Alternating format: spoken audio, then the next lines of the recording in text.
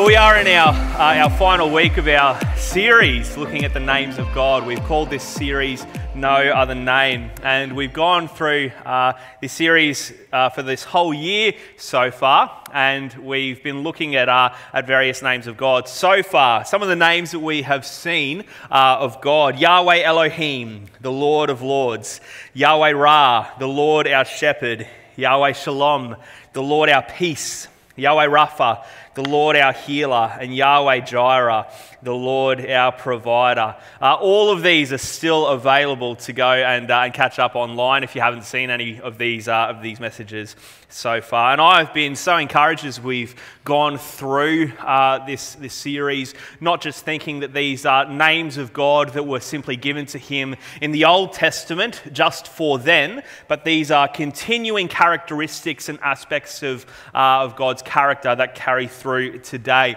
And it's been really wonderful as we've been going through this series to see that these aspects of Lord, Shepherd, Peace, Healer, Provider are most ultimately demonstrated through the person and work of Jesus. And this morning we are in our final part of this series as we look at this final name, Yahweh Tzidkenu. It's taken me a little while to get that one nailed this week, and this name that we'll be looking at means the Lord our righteousness. Now, there were multiple names still of God that I could have used from the Old Testament for this final part of our series together. But this aspect of God's character, his righteousness, is something that impacts us here today and impacts our identity here today in such a profound way, and we can experience huge transformation in our life when we understand the Lord our righteousness. And there are two places that we find this name of God used in the Old Testament, and they are both in the book of Jeremiah. So if you have your Bible, I do invite you to open up to Jeremiah. Feel free to use your contents if you're not sure where Jeremiah is. And the first passage is in Jeremiah 23, verses 5 to 6. And the second passage is Jeremiah 33, verses 15 to 16. Both of these passages seem quite similar to one another. They'll both be up there on the screen so that you're able to see them. Jeremiah 23, verses 5 to 6, it says, "The days are coming, declares the Lord, when I will raise up for David a righteous branch, a king who will reign wisely and do what is just and right in the land. In his days, Judah will be saved and Israel will live in safety. This is the name by which he will be called, the Lord our righteous Saviour, Yahweh Tzidkenu." The second passage we'll just read straight on right now, Jeremiah 33, verses 15 to 16. It says, "In those days and at that time, I will make a righteous branch sprout from David's line. He will do what is just and right in the land. In those days, Judah will be saved and Jerusalem will live in safety. This is the name by which it will be called, the Lord our righteous Saviour, Yahweh Tzidkenu."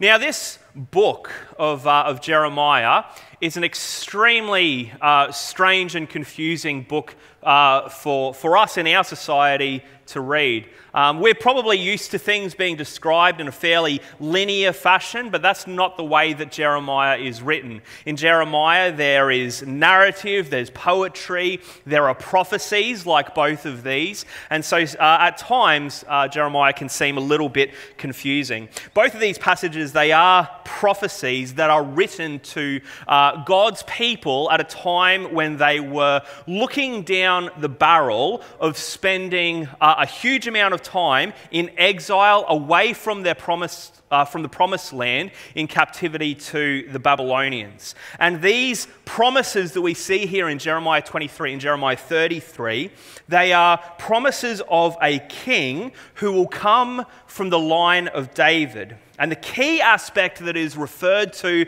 about who this king is going to be is that he is going to be a righteous king.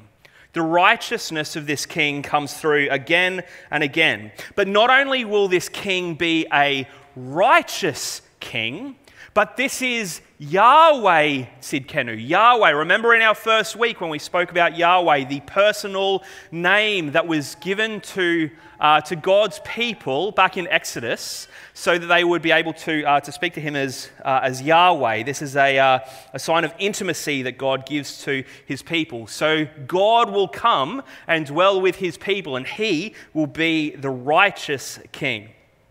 Now, as I said before, at this time, the Israelites are staring down the barrel of a huge amount of time in exile, where they will be stripped of their dignity and their promised land and their freedom. And the reason that the Israelites are going off into captivity in Babylon is because for a long period of time, they had unrighteous kings. They had kings who turned to all different gods and weren't following the ways of Yahweh. And any time that the king turned away from Yahweh, often it was fairly natural for the people then to follow on as well. So there were some good kings, but for the most part, more and more of these kings turned their hearts away from God, and where the king's heart turned, the people's hearts often turned as well.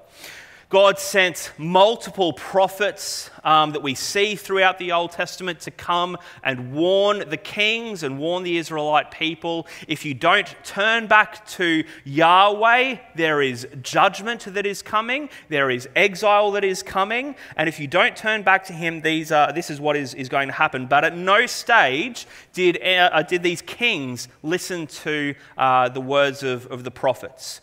Now, I don't think it's any surprise here that the key aspect of God's character that is being drawn out and expressed is his righteousness. Because for so many years, the Israelite people had to deal with unrighteous kings. They dealt with people who were turning their hearts away from God, and it was because of the king's unrighteousness that they were now heading into exile. If you were the average Israelite, you probably didn't want to hear much about having any more kings. But here we see the promised king in chapter 23 and chapter 33. This king is going to be different. This king is going to be known by their righteousness. This is going to be a good king who is going to come. The language here is that a man from the line of David will rise up, and that this man will also have the fullness of Yahweh within him. Yahweh, as we've already spoken about, this personal, supreme name of God that God gave to his people in Exodus. Yahweh will come to be with his people, and you will know that this is Yahweh because of his righteousness. This would be the kind of king for the people at this stage that would have filled them with hope. These are prophecies of hope for God's people, that Yahweh will come, he will be a king, and he will be a righteous saviour. Now, it's pretty easy for us when we come to prophecies like this to make the link between these prophecies and Jesus. Jesus, the one who came, who became sin, who knew no sin. But the righteousness of Jesus, this king who came as a descendant of David, who is a righteous saviour, this is not just something that we need to think about within our head, knowing that Jesus was righteous, but Jesus is our righteousness. And because Jesus was righteous, we are now made righteous. The second passage I just want to take you to here in our time this morning, and this is where we'll be spending the rest of our time together, is in 2 Corinthians 5:16 to 21. This is where we see the righteousness of Jesus and how this impacts us here today. So this promised righteous Saviour who was to come, who was prophesied in Jeremiah, was then fulfilled in Jesus. And here in 2 Corinthians 5:16 to 21, we see how the righteousness of Jesus now impacts us here today. And it says in verses 16 to 21, So from now on, we regard no one from a worldly point of view. Though we once regarded Christ in this way, we do so no longer. Therefore, if anyone is in Christ, the new creation has come. The old is gone, the new is here. All this is from God, who reconciled us to himself through Christ and gave us the ministry of reconciliation. That God was reconciling the world to himself in Christ, not counting people's sins against them. And he has committed to us the message of reconciliation. We are therefore Christ's ambassadors, as though he were making his appeal through us. And this is where this is really key. We implore you on Christ's behalf, be reconciled to God. God made him who had no sin to be sin for us, so that in him we might become the righteousness of God. He who had no sin became sin for us, so that in him we might become the righteousness of God. In this passage, we see one of the most profound changes that takes place in the believer's life when we come into a saving relationship with Jesus. Now, when we come into a saving relationship with Jesus, there are several aspects of our identity that change. When I mention this word identity, often the thing that people will think about when we speak about identity, they'll think about the thing that they identify the most with. So if I was to ask you the question of tell me a little bit about yourself, usually the response I will get from someone, they will respond with the thing that they spend the most time doing. So if I ask you, tell me a little bit about yourself, I'll get different responses all around the room. Some will respond, I'm a carpenter, I'm an accountant, I'm a mother, I'm a uni student, I'm a high school student, I'm a grandparent. People have different responses about who they are and how they identify themselves. During my lifetime, there would have been different ways I would have identified myself if you came to me and asked me this question, tell me a little bit about yourself. At one stage, I would have said I'm a school student. One stage I would have said I'm a childcare supervisor, I'm a Bible college student, I'm a youth and young adults pastor, I'm a lead pastor. So here's some of the different ways that we might identify ourselves if we are asked this question. Now, on average, people are going to have 12 jobs throughout their lifetime. And so the way that someone will identify themselves is likely going to change quite regularly through someone's life. And this is sometimes how we can speak about our identity in Jesus. We can speak about it like I have just had a change of career. Something small has changed in my life and now I identify with this Jesus guy. We may only think in the terms of the faith I adhere to and associate with has now been changed. My belief system is now the Christian belief system. Now I identify myself with the Christian faith. But the language that Scripture uses about our new identity that we have in Christ is far stronger than how we would simply speak about a career change that we might have. The language that Scripture uses about our identity change is that we were in this column A, and then we go to the complete opposite in column B. Can I give you some examples from Scripture? That once you were dead, but now you are alive. You were once unsaved, now you are saved. You were once blind, now you can see. You were once unjustified in the eyes of God, now you are justified. You were once part of the old way of life, what we just read in 2 Corinthians just before. Now you are a new creation. You were once a sinner, now you are righteous. So when you become a follower of Jesus, it's the language that Scripture uses, you are moved from column A, dead, unsaved, blind, unjustified, old, a sinner. Then you are moved to column B. You are now alive, saved, seeing, justified, new, and righteous. And the thing that moves you from column A to column B is this word that we saw in the passage that we just read before, reconciliation. Be reconciled to God. How are we reconciled to God? Through the righteous life that Jesus lived, through his death for us, for our sins on the cross, and through his new life when he was risen again, and his Spirit coming and living within us. But in this passage that we just read, in 2 Corinthians, we see a particular aspect of our identity that is now changed because of the righteousness of Jesus. And we see that right at the end of this passage, in the second half of verse 20 to verse 21, where it says, "Be reconciled to God." So reconciliation, that's a thing that moves you from column A to column B.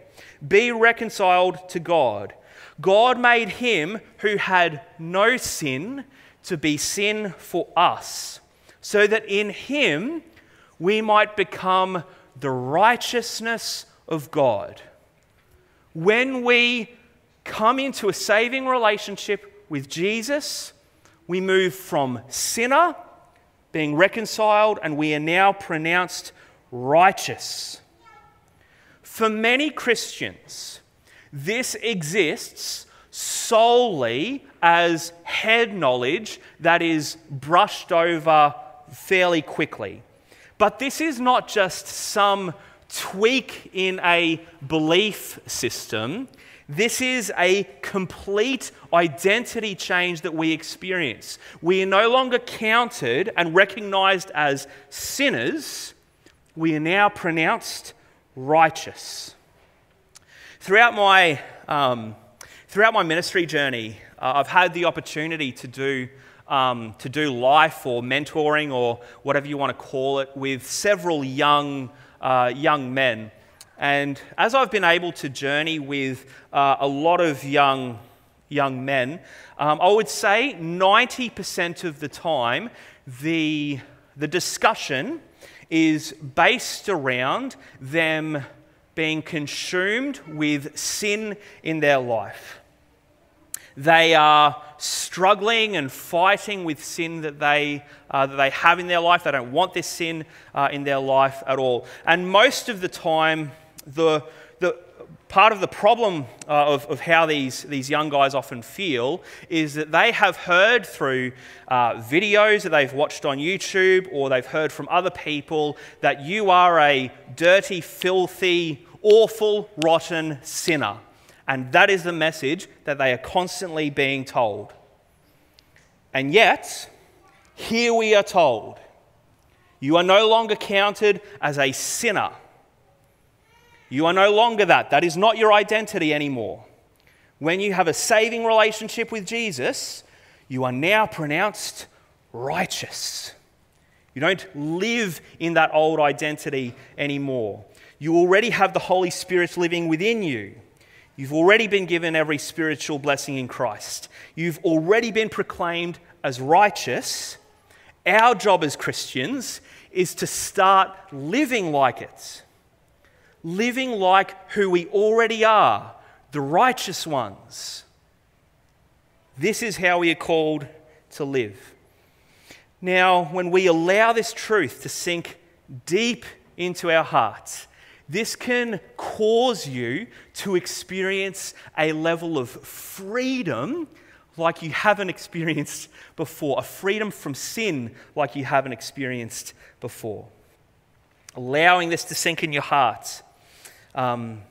It doesn't just happen automatically through just seeing these words and hearing these words. There is something that needs to happen for this to impact our hearts, and it depends on what is our response to sin. And I want to give you 4 different ways that the different people respond to sin in their life. Can we just go to the next slide? Thank you, Lynn. One of the ways that people may respond to sin in their life is with apathy. It doesn't matter. My sin's not that bad. There's no real issue with what I do, and my sin is not that obvious. I've been a Christian for so long. I don't really need to worry about sin anymore in my life. And I would say that apathy is one of the primary tools that the enemy uses to destroy the faith of Jesus' followers. If you don't care, you don't do anything, and the enemy has already won through apathy. And I would probably say, this has been my experience anyway, the longer that I am a follower of Jesus, the easier it is for apathy to make its way into my heart. And we need to be on guard against this the longer that we have been followers of Jesus. So some people respond to sin with apathy. Some people respond to sin with guilt. And I would also say that guilt is something that is not helpful or healthy for a follower of Jesus, because all that happens when you feel guilty and dirty and rotten is all that happens. You just feel that way and nothing ever changes. And because you feel guilty, your automatic response to your guilt will to be doing something that will make you feel better, which is to turn to sin again. Guilt is this vicious spiral that doesn't lead to freedom and becoming more like Jesus. It leads you further into slavery. Some people may respond to sin with this idea of perfectionism. This idea that that in this life I am able to reach an absolute state of perfection. Or this thought that because I am already righteous, nothing I do really matters. In Romans 6, verses 1 to 2, that goes against that idea of because we are righteous, nothing we do really matters. Romans 6, 1 to 2, what shall we say then? Shall we go on sinning so that grace may increase? By no means. We are those who have died to sin. How can we live in it any longer? Or that other view that I spoke to you about, this view that one day we can reach an absolute level of perfection here in this lifetime. I would just respond to that with James 5 verse 16. Therefore confess your sins to one another and pray for each other so that you may be healed. As followers of Jesus, we are to confess our sins to one another, not to think that we will reach a state of perfection where we will no longer have sin at all within our life. Now, none of these three responses to sin are a biblical response to sin.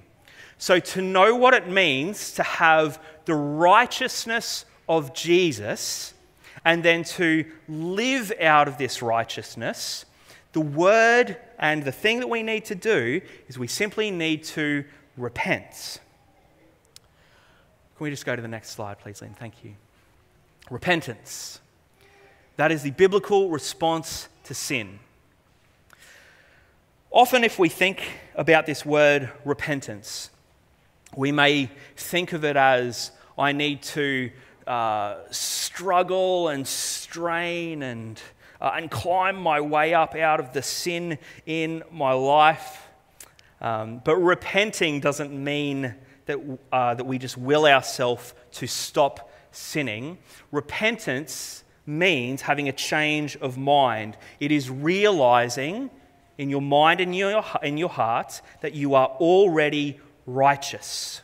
You're already pronounced righteous, and then we live out of that.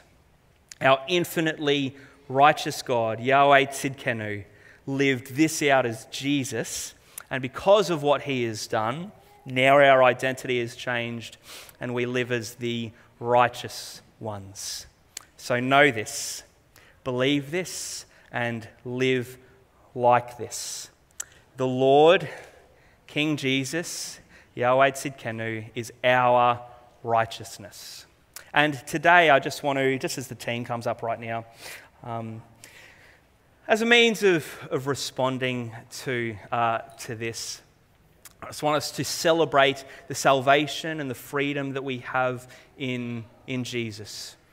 As we celebrate the life that we have in Jesus and the freedom that we have in Jesus, I just want to share with you, I thought it would be great if we just finish our series in the same way that we started it, with Acts 4 verse 12, which just says, "Salvation is found in no one else, for there is no other name under heaven given to mankind by which we must be saved."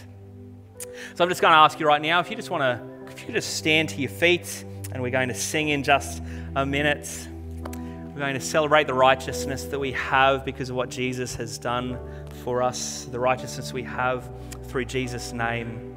And we're just going to praise that wonderful name as his people together. So God, we do just thank you for the righteousness that is given to us through Jesus, through what he has done for us, through his righteous life. And Lord, I really do pray for all of us here today that we will have a fresh understanding of what that righteousness means for us, that we won't simply brush past that idea that you have provided righteousness for us, but that will change our lives. It will change how we respond to sin in our life, and we will live out of the identity that we already have in Jesus. Lord, we want to be transformed to become more like Christ and to experience the life, freedom, and hope that is found only in him. So would you come by your Spirit and help us to change our mind, change our heart regularly, every single day, to not take our sin lightly, but also to not live as the sinful ones anymore, but to live as the righteous called ones of our great God. Oh God, we do just want to praise your name right now. We want to thank you for all of these aspects of your character that are true, that have been true throughout all eternity and are true for us right now. The wonderful, holy, precious name of Jesus. We praise you.